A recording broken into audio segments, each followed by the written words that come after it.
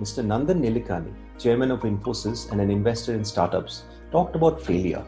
It gained significance against the backdrop of the sad demise of Cafe Coffee Day founder, and it has lessons for all of us.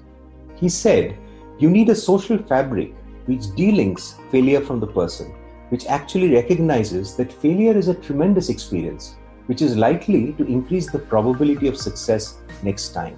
Here, the failure, the person, and the institution get entwined, and that leads to consequences. We tend to think that some achieve success while most only aspire to it. But stories of successful people tell us how they faced multiple failures before reaching success. As organizations try to innovate and bring in fresh ideas to stay relevant, you hear a new mantra: it's okay to fail. But let's face it, failure is a dreaded word. For each one of us, at a deeply personal level, it's not okay to fail.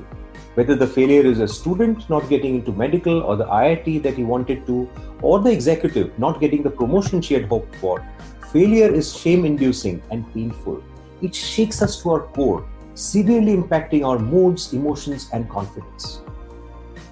Drawing lessons from Nandan's talk, we need to delink failure from the person. Failure is an action, not a person. Unfortunately, failure has moved from an action to an identity. I am a failure instead of my startup failed or my business failed. Yes, failure is always painful. It has to be dealt with, but it does not define you. We all have an inner voice in our heads that's constantly in conversation with us. How we behave, conduct ourselves, and take risks is hinged around that inner narrative. We need to be mindful of that narrative. If we tell ourselves, I failed in this venture, that paves the way for higher probability of success next time, as Nandan says. If we tell ourselves, I am a failure, that paves the way for a downward spiral of self-doubt, anxiety, and depression. So next time you fail in whatever you are trying to achieve, the question becomes, are you mindful of what your inner voice is telling you? Hi, this is Suman. Hope you enjoyed the video. I would love to hear your comments and questions.